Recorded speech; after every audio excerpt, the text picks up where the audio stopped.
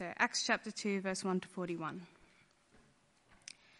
When the day of Pentecost came, they were all together in one place.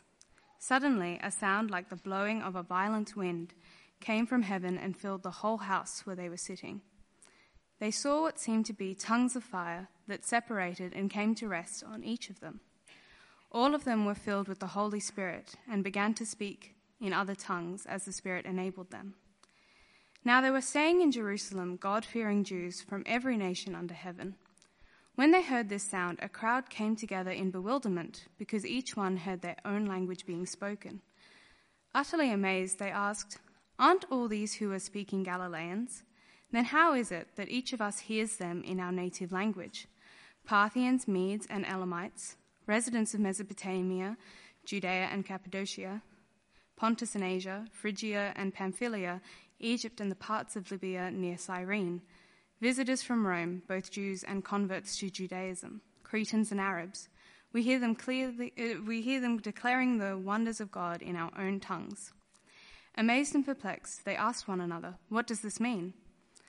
Some, however, made fun of them and said, they have had too much wine." Then Peter stood up with the 11, raised his voice, and addressed the crowd. "Fellow Jews, and all you who live in Jerusalem, let me explain this to you. Listen carefully to what I say. These people are not drunk, as you suppose. It's only 9 a.m. No, this is what was spoken by the prophet Joel. In the last days, God says, I will pour out my Spirit on all people. Your sons and daughters will prophesy. Your young men will see visions. Your old men will dream dreams. Even on my servants, both men and women, I will pour out my Spirit in those days, and they will prophesy. I will show wonders in the heavens above and signs on the earth below, blood and fire and billows of smoke. The sun will be turned to darkness and the moon to blood before the coming of the great and glorious day of the Lord. And everyone who calls on the name of the Lord will be saved. Fellow Israelites, listen to this. Jesus of Nazareth was a man accredited by God to you by miracles, wonders, and signs, which God did among you through him, as you yourselves know. This man was handed over to you by God's deliberate plan and foreknowledge, and you, with the help of wicked men, put him to death by nailing him to the cross. But God raised him from the dead, freeing him from the agony of death, because it was impossible for death to keep its hold on him. David said about him, I saw the Lord always before me. Because he is at my right hand, I will not be shaken. Therefore my heart is glad and my tongue rejoices. My body also will rest in hope, because you will not abandon me to the realm of the dead. You will not let your Holy One see decay. You have made known to me the paths of life. You will fill me with joy in your presence. Fellow Israelites, I can tell you confidently that the patriarch David died and was buried, and his tomb is here to this day. But he was a prophet and knew that God had promised him on oath that he would place one of his descendants on his throne. Seeing what was to come, he spoke of the resurrection of the Messiah, that he was not abandoned to the realm of the dead, nor did his body see decay. God has raised this Jesus to life, and we are all witnesses of it.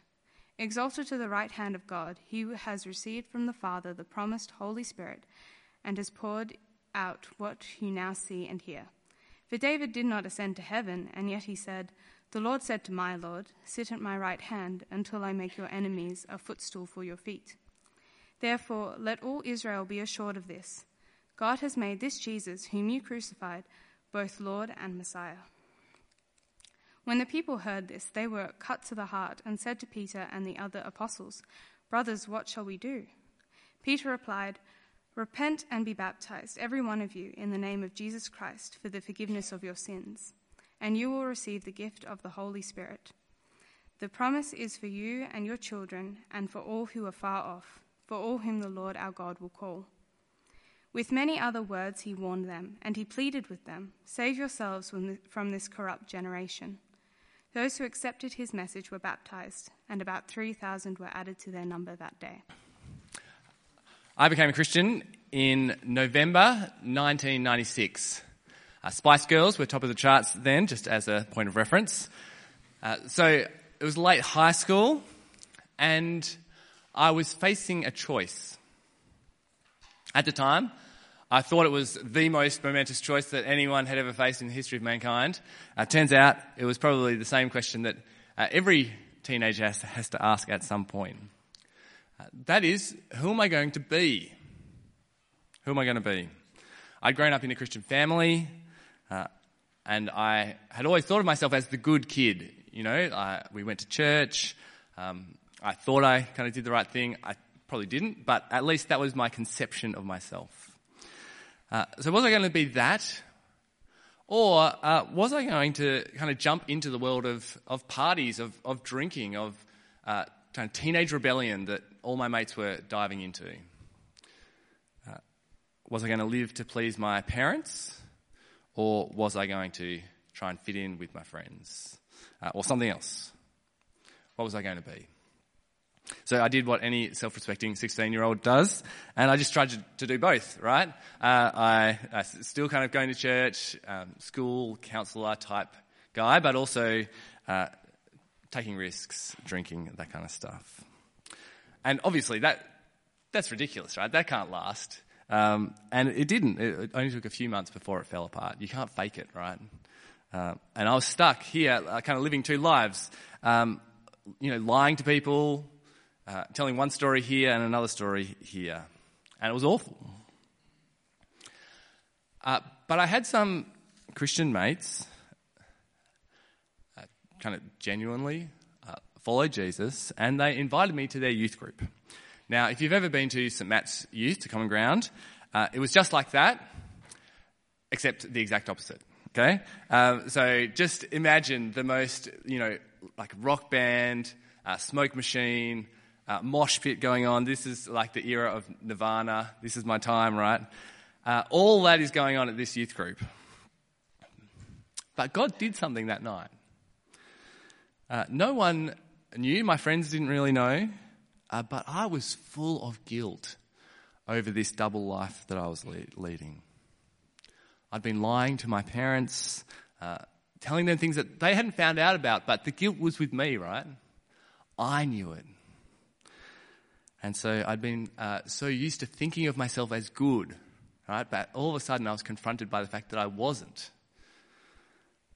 God had been at work convicting me, and my conscience was really on fire. And through all the razzle-dazzle of this night and the smoke machine and the flashing lights and everything, there was a guy there who was talking about Jesus. And he said that Jesus died instead of me, and that meant I could be forgiven. And that message, that fresh start, that I could put an end to my double life and not just go back to trying to be good again, but to realise that I'd been bad but been forgiven. To go a new way entirely, to live for Jesus. And it was everything to me. It was everything. Man, I was so happy that night, and I'm still so thankful for that. Now, I wanted to share my story tonight because I really hope that tonight you'll have a chance to reflect on your story. Whether you're someone who's become a Christian or whether you're investigating Jesus, I want us to have a chance tonight to think about that decision. Tonight's passage is really about what Jesus has done to make my story possible, and really every story like it. It's an account of the day of Pentecost and what happens there. And so we're going to break it down into three parts tonight. We're going to see how it's a day of inclusion, a day of transition, and a day of decision. A day of inclusion, transition, and decision. So let's have a look. Firstly, it's a day of inclusion. This chapter raises really interesting questions for us. We live in a world of Pentecostal churches, and so we have lots of questions like, what's this gift of tongues? What does it mean when the Spirit comes? That kind of thing. But the people who were there on this day in Acts 2, they didn't have any of those kind of questions, right? They were Jews. All they had was Jewish history. And so we want to think about it from their perspective. How did they think about all this? And so for them, the day of Pentecost wasn't about the Spirit. The day of Pentecost was about the law, right? So travel all the way back to the book of Exodus, and God saves Israel out of Egypt through the Passover. And then 50 days later, that's where Pentecost comes from, 50 days later, they reach Mount Sinai. And there at the mountain, there's thunder and lightning and fire comes down, and God comes down onto the mountain in that fire. And that's what the Jews were celebrating.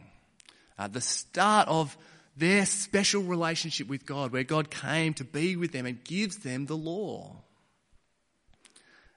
And so Jewish people gather from all over the Mediterranean, from different places, different languages, to celebrate Pentecost. And they hear this noise, this violent wind, and they come running in. What's going on? What's going on? And everyone hears these Galileans declaring the wonders of God in their own tongues. Now, Peter's going to explain what all this means coming up. But right at the start, we can see that it's a day of inclusion. People come from everywhere, gathering in to hear about God in their own languages. It's the opposite of Babel. Again, travel back, think about the Old Testament. The Tower of Babel in Genesis 11, where people try and make a name for themselves. They build this huge tower, try to reach the heavens on their own apart from God. And God, in his judgment against humanity's rebellion against him, he judges them by confusing their languages and scattering them across the face of the earth. And here, it's the opposite. People are gathered in. Instead of scattering, we have gathering. All these people converging on Jerusalem from all over. And instead of confusion, we have comprehension.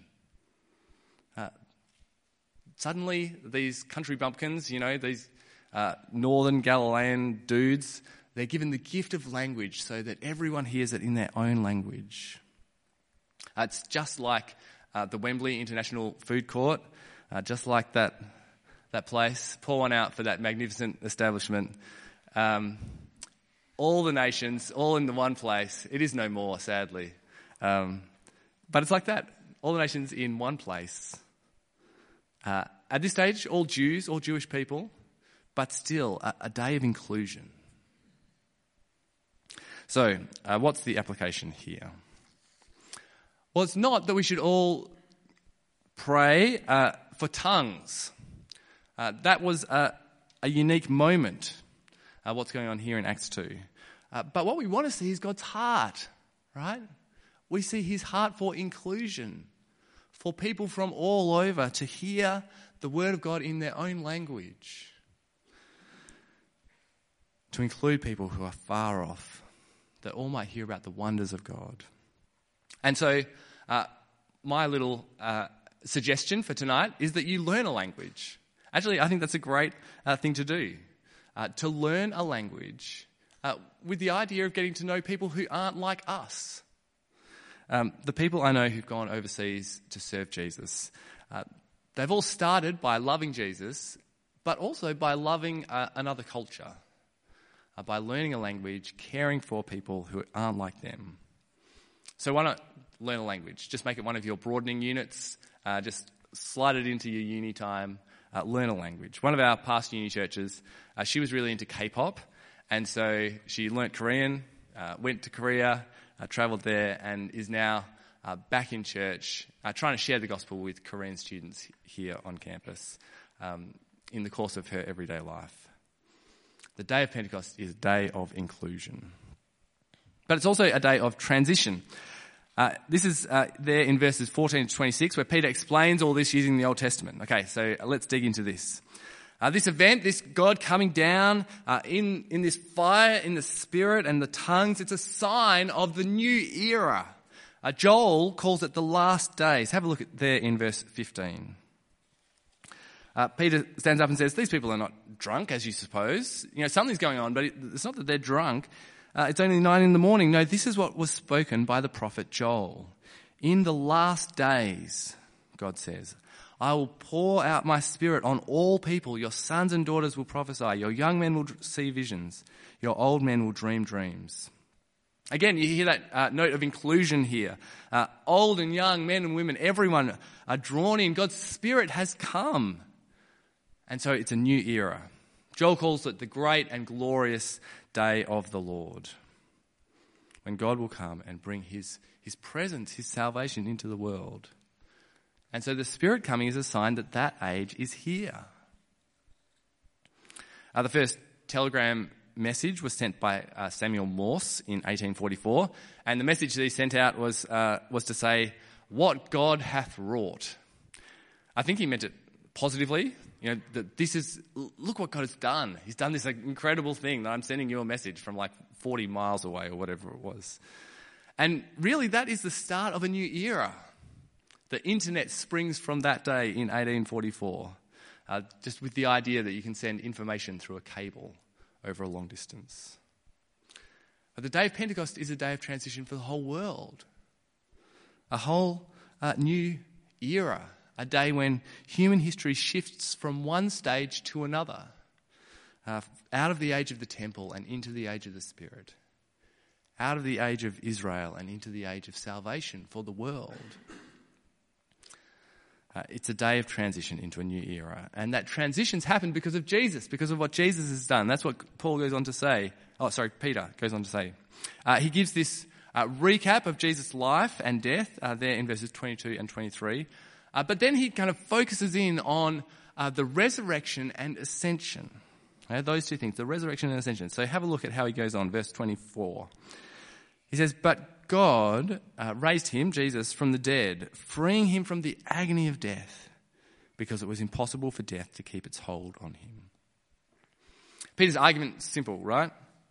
King David, again, the Jewish people, they're thinking in Old Testament terms. King David spoke about God not abandoning him to the grave. But he's dead, right? Like, we're all Jewish, and his grave's over there. We know it's there. He's definitely died. And Psalm 110 talks about God appointing his king to rule at his right hand. But again, that can't be King David. He's there. He's talking about Jesus. You guys killed him, but we've seen him alive. God has raised him from the dead. And so this new era is the era of King Jesus, the risen King. Verse 32, Peter wraps it up and he says, God has raised this Jesus to life, and we are all witnesses of it. This actually happened. Exalted to the right hand of God, he has received from the Father the promised Holy Spirit and has poured out what you now see and hear. Here's the evidence that this new era has arrived, the era of Jesus as both Lord and Messiah. That Jesus rules and he saves. He claims authority over every person, even over you. Exalted to God's right hand, seated there and ruling.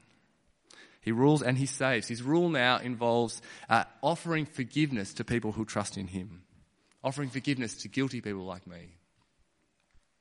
And the mark of this new era is the Holy Spirit coming down. Jesus sends his Spirit into the world to convict people and to empower the disciples to take the gospel out into the world. And that's what's happening. And that's our era as well. This tells us so much about our time, that we live in the era of King Jesus. So how do we apply this? Well, this is the theological reason for the fact that we're running Christianity Explored, right? That's what's behind this. That's one obvious application, because we live in the window where it's possible to come to Jesus and to receive forgiveness. And so we want to extend that offer to as many people as possible. So will you do that? If you know that Jesus is Lord and that he rules and he saves, please pray, invite someone along, help them consider what life's about and how they might find forgiveness in Jesus. The day of Pentecost is a day of transition. And that's why the day of Pentecost is also a day of decision. A day of decision. Let's read from verse 37 there. When the people heard this, they were cut to the heart and said to Peter and the other apostles, "Brothers, what should we do?"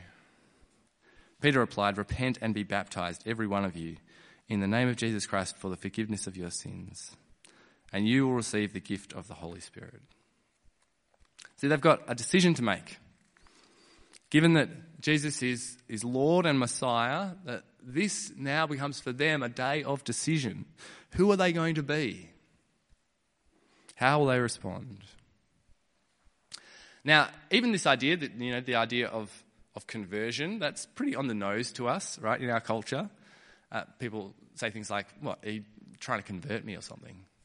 That's how we think about it. Because it goes against something that runs really deep in our society, this idea of expressive individualism.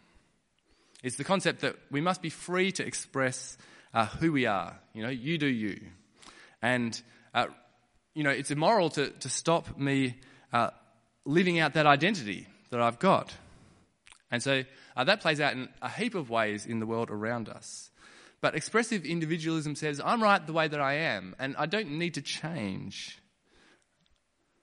But the very idea here is that they do. They do need to change. The age of the risen Jesus calls for repentance, for turning around, turning to God, living under the rule of King Jesus. It calls for baptism. He says, repent and be baptized. Commit yourself to following Jesus. Receive the forgiveness and the cleansing that he offers. That's what baptism is. It's kind of a picture of that cleansing and starting out living a new life with Jesus as Lord. So they've got a decision to make. The passage says that about 3,000 were added to their number that day.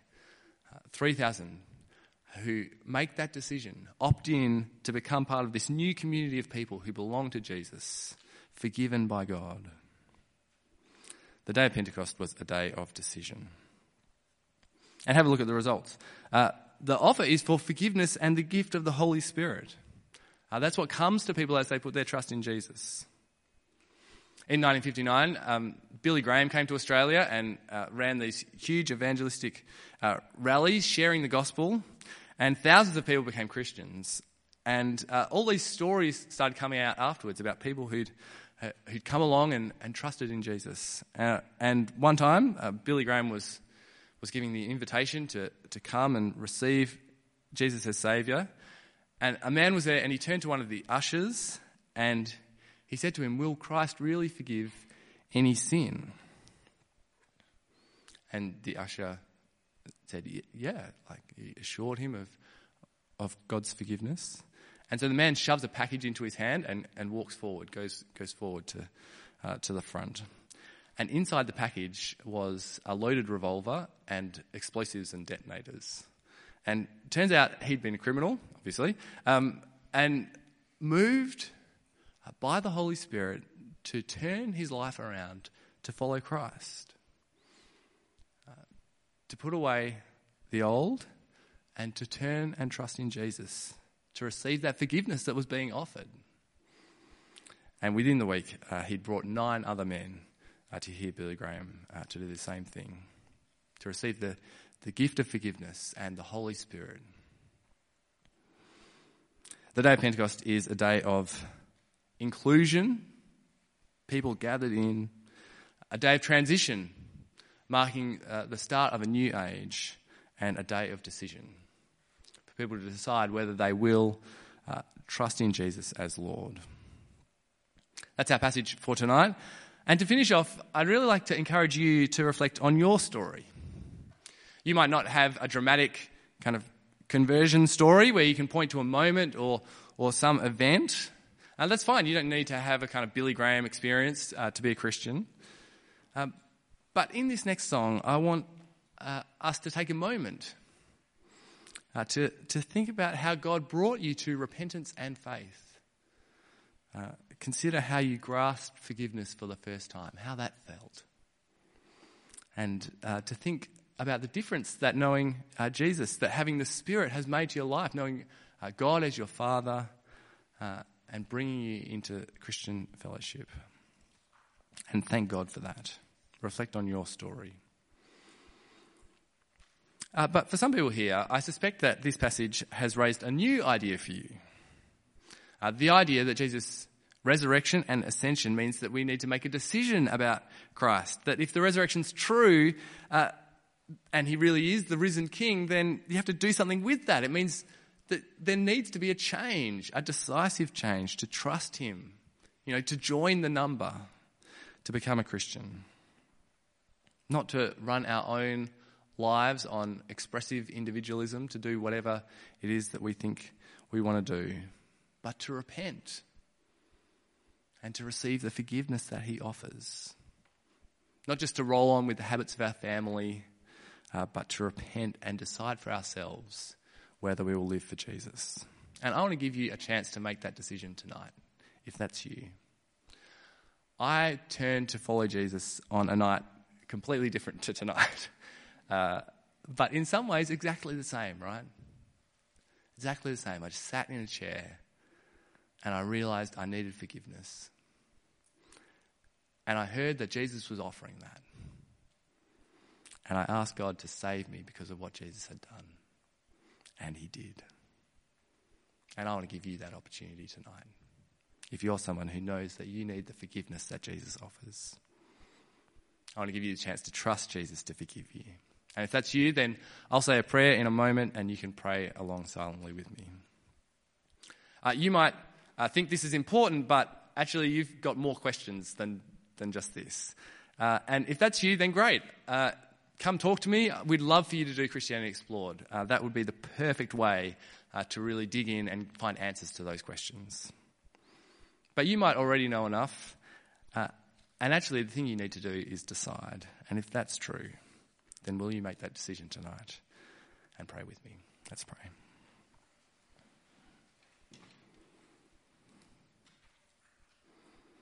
Father God, we know we are broken, imperfect, and ultimately guilty before you. Please forgive us through Christ. Please give us your Holy Spirit to start fresh and live with you as our Father and Jesus as Lord. Loving Father, you've said that everyone who calls on the name of the Lord will be saved. Please give us the assurance of our eternal security with you because of Jesus. And we pray in his name. Amen.